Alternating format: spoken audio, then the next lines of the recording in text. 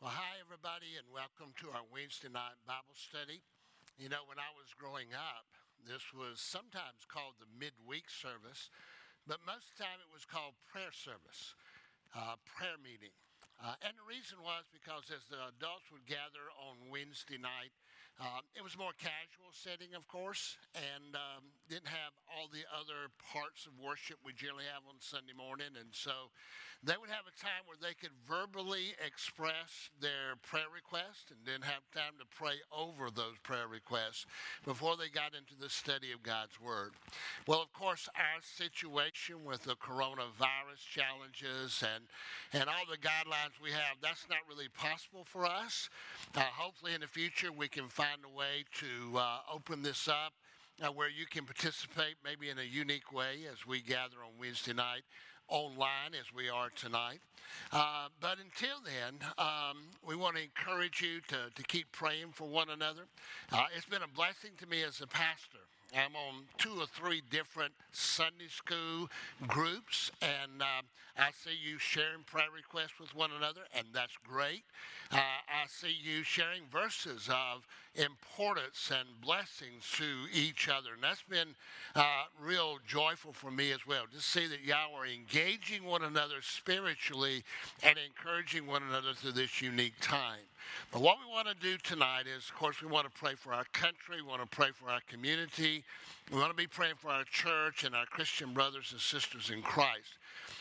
Just over the last couple of days, because so many of you have been asking about it, Brother Donnie King, of course, was taken to the emergency room, and they did a CAT scan, did an MRI, did not find anything wrong, and that's good news. Praise the Lord, and he is home. We do know that today Joyce Bagwell had something happen, not sure what it was, but they have taken her to the ER at St. Francis downtown, and we're just waiting a call. The hospital is going to call Tony, her son, who will get in touch with Van and Martha, and then they will get in touch with me, and we'll find out more about what is going on with our sister, Joyce Bagwell. So right now, keep those, and there are many, many others, of course, and we want you to just keep praying and interceding and standing in the gap for one another. Now, before we have this time of prayer, though, I want to remind you of something very, very important. This time of the year, every year, around Easter, of course, we're taking up our Annie Armstrong offering. And as I shared Sunday morning, really, the ladies did not have time or the means to be able to promote that. But we want to encourage you to really give towards this. Our goal is $7,000. And over the next 2 or 3 weeks, we want you to pray first and foremost, maybe as a couple, maybe even as a family, get your children involved, and just seek God's guidance and give towards this as you're giving your tithes and your offerings. You need to label this different. Now, if you're going to send it in by mail, make sure that this is a separate check and that you have it labeled for the Annie Armstrong offering.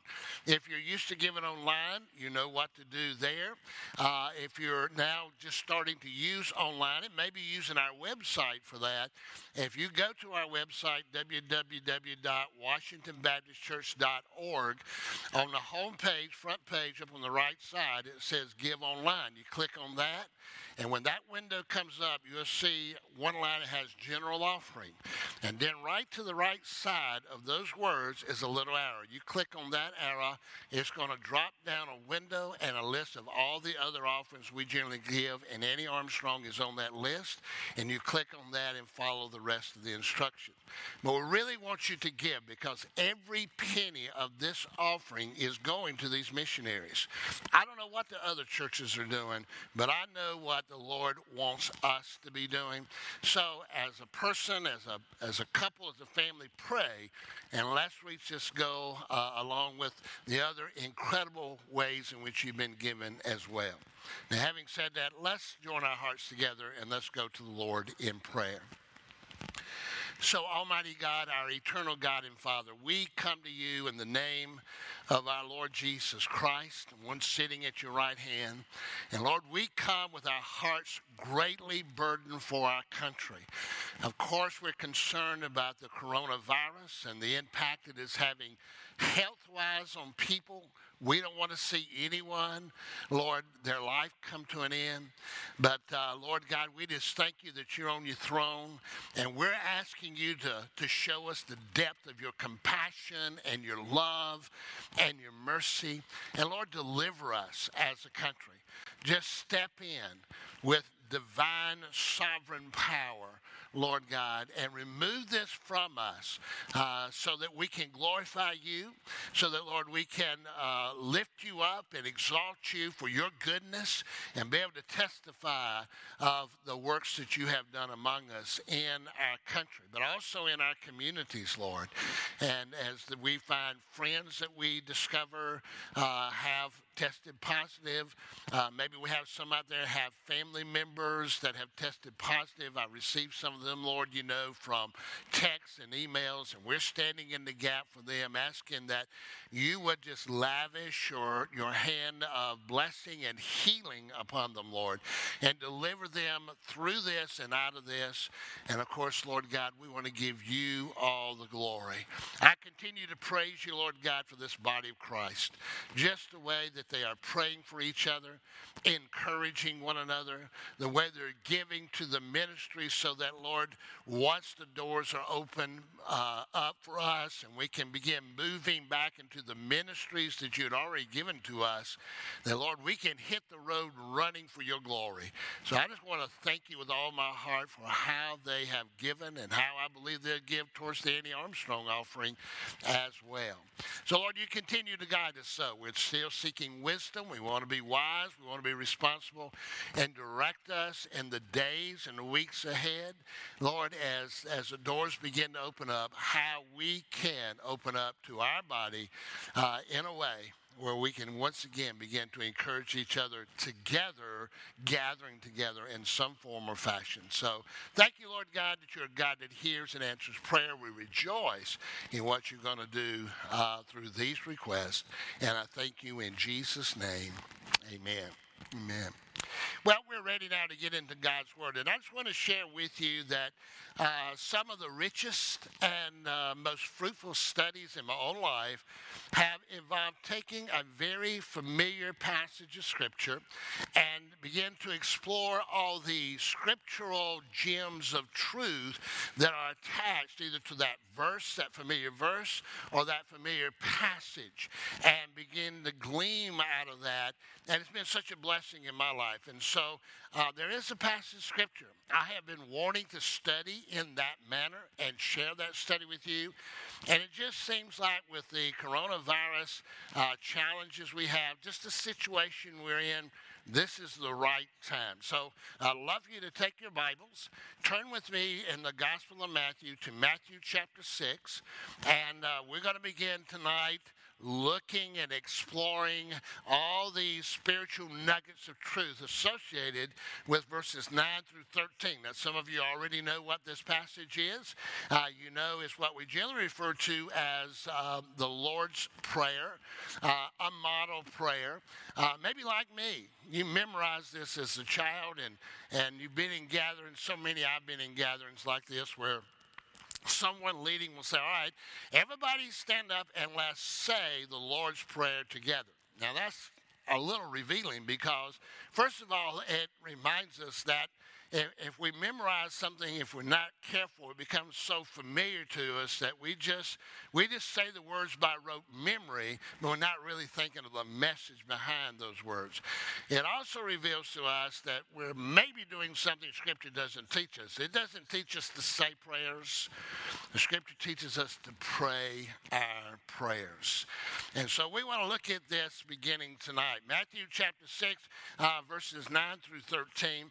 And as far as introduction, let me just share a few thoughts with you. Things about prayer. I want to put this in context for us so that we can really just get in and begin to pull out all the wonderful truth that is there.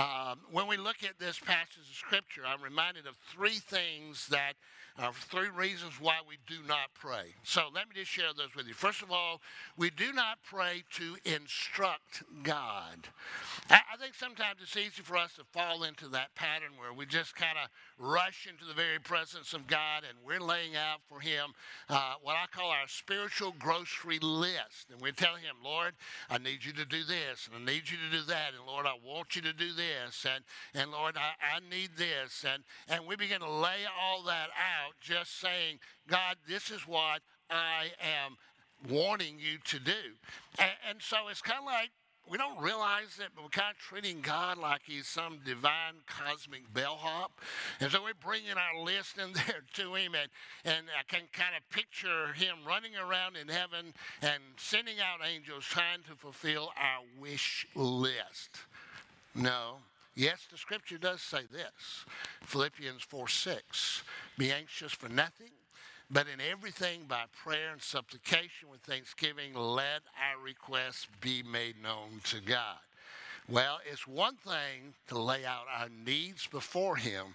It's another thing to instruct him how we want him to meet those needs. So just remember that we do not pray, first of all, to instruct God. Secondly, we do not pray to impress God. I want you to look at this passage here in Matthew chapter 6 and verse 7. This is right before we enter into verses 9 through 13, obviously. And here's what Jesus was telling the disciples about prayer. He says, and when you are praying, do not use meaningless repetition as the Gentiles do, for they suppose that they will be heard for their many words. Let me see if I can word it this way for you. It is not the language of our prayers that count. It is not the length of our prayers that count. It's not the logic of our prayers that count. Now, we may be able to sound like we are as spiritual as the Apostle Paul with the phrases and words we use, and we may think that the longer we stay and the longer we plead, that's going to make an incredible difference. No, it's not the length of our prayers that count. It's not the language of our prayers that count. It's not the logic, how wisely we think we have presented this to God that counts. What counts is that we pray not to do these things, but we pray to invite God. That is, invite God as Lord of literally every aspect of our lives. Spiritually, physically, financially, relationally, emotionally, mentally, every aspect of our lives. Prayer is not about instructing God or impressing God or even informing God. You know, sometimes we try to inform God as though God doesn't know, but he does know. Scripture tells us in Matthew chapter 6 and in verse 32, just to remind you of this, it says, for the Gentiles eagerly seek, this is Jesus talking, for the Gentiles eagerly seek all these things from your heavenly Father who knows that you need all these things. You can't reveal something to him he doesn't already know. So you see, prayer is not instructing God or impressing God or informing God, but prayer is inviting God as Lord into every aspect of our lives. Now, having said that, let's begin looking at this prayer, these instructions of Christ. What he's doing is laying out for the disciples the realities of prayer so that in their communion with the Lord and in their conversation with the Lord, they can be joyful and they can know that God is hearing the cry of their heart. So let's look at it together to begin tonight. And our focus tonight is on simply this, the person of prayer. The person of prayer. So here's what Jesus says. He says, our Father who is in heaven. So let's just look at that. Our Father who is in heaven. Now, we know we're talking about Almighty God. We're talking about the Lord God Most High. We're talking about the Lord of hosts. We're talking about El Shaddai. We're talking about the great I am. We're talking about the God of heaven and earth, the great eternal God and creator. But Jesus begins by teaching the disciples and now us that God wants us to approach him and address him as Father. Father. Because he wants us to be a very personal, living relationship he has with us. Now, let me take a moment to clarify something. The Lord is the eternal God and creator of all. But he's not the eternal God and Father of all. You see, Father demands a relationship, a personal relationship. In fact, if you're talking about Father and you're talking about us crying out to Father, we're talking about a father-child conversation. And so Jesus is talking about someone who has a relationship with God through him, where they are part of the family of God. This is why over in the Gospel of John, John chapter 1, and I'd like you to look at that with me, John chapter 1 and in verse 12, Jesus said this, "But as many as received him, to them he gave the right to become children of God, even to those who believe in his name." It is incredibly important that we become children of God by receiving Christ as our personal Lord and Savior. Then he's not just our eternal God and Creator, then he is our eternal God and Father. Now let me share this with you also from the Gospel of John, John chapter 8 and in verse 44, just to show you that even Christ reveals that God, eternal God in heaven, is not the Father of everyone. He says in John chapter 8 and verse 44, and he's talking to unbelieving Pharisees, Sadducees, scribes, you know, the group that was constantly after him. And here's what he said to them in verse 44, John 8:44. He said, "You are your father, the devil. You are of your father, the devil. And you want to do the desires of your father. He was a murderer from the beginning and does not stand in the truth because there is no truth in him. Whenever he speaks a lie, he speaks from his own nature, for he is a liar and the father of lies." And so even right there, Jesus is making a distinction that eternal God is not eternal God and Father of everyone, but he is eternal God and Father of those who have accepted Christ. One of my favorite passages of Scripture is found in Galatians. So if you want to take your Bible and turn there with me, Galatians chapter 4 and in verse 6. And notice what Paul writes to the Christians in Galatia. He says, "Because you are sons," meaning sons and daughters, but he says, "Because you are sons, God has sent forth the Spirit of his Son into your hearts, crying, Abba, Father." Some pronounce it Abba. I pronounce it Abba. Abba, Father. That word Abba is an Aramaic term. And the best word for us today in our day and time and in our culture and language is simply the word dad. And so it's a picture here, just an awesome picture of a little child crawling up into the lap of his or her father, putting their arm around his neck, and just sharing their heart with him. That is what the Father is looking for, our eternal God and Father. Well, you know, when you think about that, and you think about, well, if he's my Father, what can I expect from him? Well, there's three things. Just want to touch on these very briefly here. But it's all part of these nuggets of truth that are found in this passage of Scripture. First of all, we can expect his care in our lives. Matthew chapter 6 and in verse 26, listen to what the Scripture says here. Again, Jesus is trying to explain to them just how much the Father loves them, how he cares for them. And he says this, he says, "Look at the birds of the air, that they do not sow nor reap nor gather into barns, and yet your heavenly Father leads them. Are you not more worthy than they?" And of course, we are. We've been adopted into his family. We are his sons. We are his daughters. We are children of his. And what Jesus is saying is God is the perfect caretaker of his children. As a heavenly father, he is the provider. He is the protector. He's going to point us in the right direction in life. Now, as an earthly father, I'm not perfect, haven't been perfect. There are no perfect earthly fathers. We all have faults and we all have failures at different levels and in different ways. But when we talk about our Father, our eternal God and Father, he is a perfect father and caretaker of his children. You can expect his care. But I want to add to that, because not only can you expect his care, you can also expect his correction as well.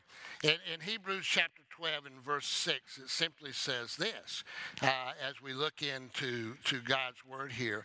The scripture says, for those whom the Lord loves, he disciplines. That is, he corrects them. It's out of love that he corrects us because he wants us to be blessed. He wants us to stay on the path of righteousness. He wants us to follow the plan that he's laid out for us, that he wants to guide us through as he has a plan and a purpose for each and every one of us. And when we move off that plan, or we move off that path of righteousness out of love, he corrects us. And so here's what you can expect of your Father, your eternal God and Father. You can expect his care, and you can expect his correction, but also know this, that you can expect his compassion as well. Over in the Psalms, beautiful Psalms, Psalms 103 and in verse 13. If you'll look at that with me for just a moment. Psalms 103 and in verse 13. And here's what the psalmist wrote. It's a Psalm of David, so David wrote this.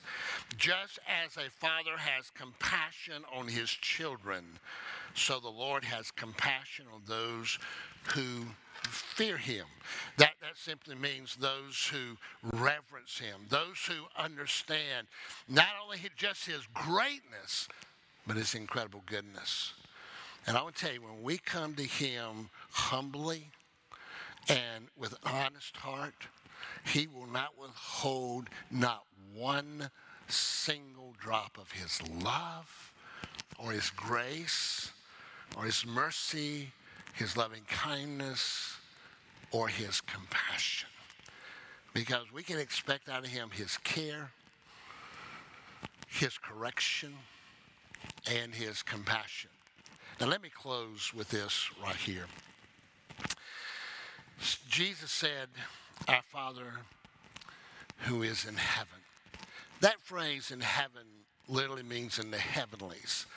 Now, what that just simply means in the spiritual realm. But what does that mean for us? Here's what that means. There's no place that you'll ever be that your Father in heaven will not be there with you. There's not a moment in your life that God is not going to be there, your Father in heaven, right there with you. Let me word it this way. Just take this in. You and I each have all of God all the time. We have all of God all the time. For many years, I gave my heart to Christ when I was 7, and just growing, learning what it means to have this relationship, what it means to call upon him in prayer through the years. And there were times that I struggled with when I'd go before the Lord in prayer, that I would be thinking, well, I'm just one person, just like a dot on the back of a flea on this planet, and this planet is just like a dot on the back of a flea in the Milky Way, and the Milky Way itself is just a dot on the back of a flea when it comes to this incredible universe. And I'm trying to call upon this incredible God. At the same time, tens and thousands of others are called upon this God. And why would he even hear my voice. But here's what the Lord has taught me through this verse and just through life. That I have him. I have all of him all the time.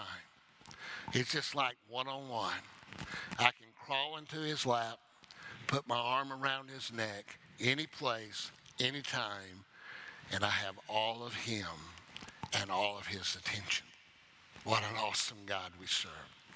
So as we continue this study next week and we begin to open this up, you're going to discover just how awesome he is, the realities that Jesus teaches us.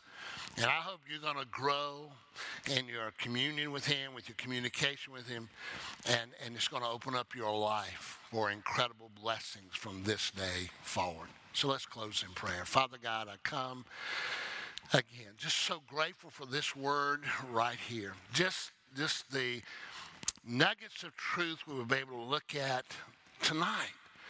And the fact that you are our Father, our eternal God and Father, who is in heaven, and we have you all the time, and we have all of you all the time. And we thank you in Jesus' name. Amen. God bless you through the rest of this week, and may his favor be upon you. Thank you for joining us tonight.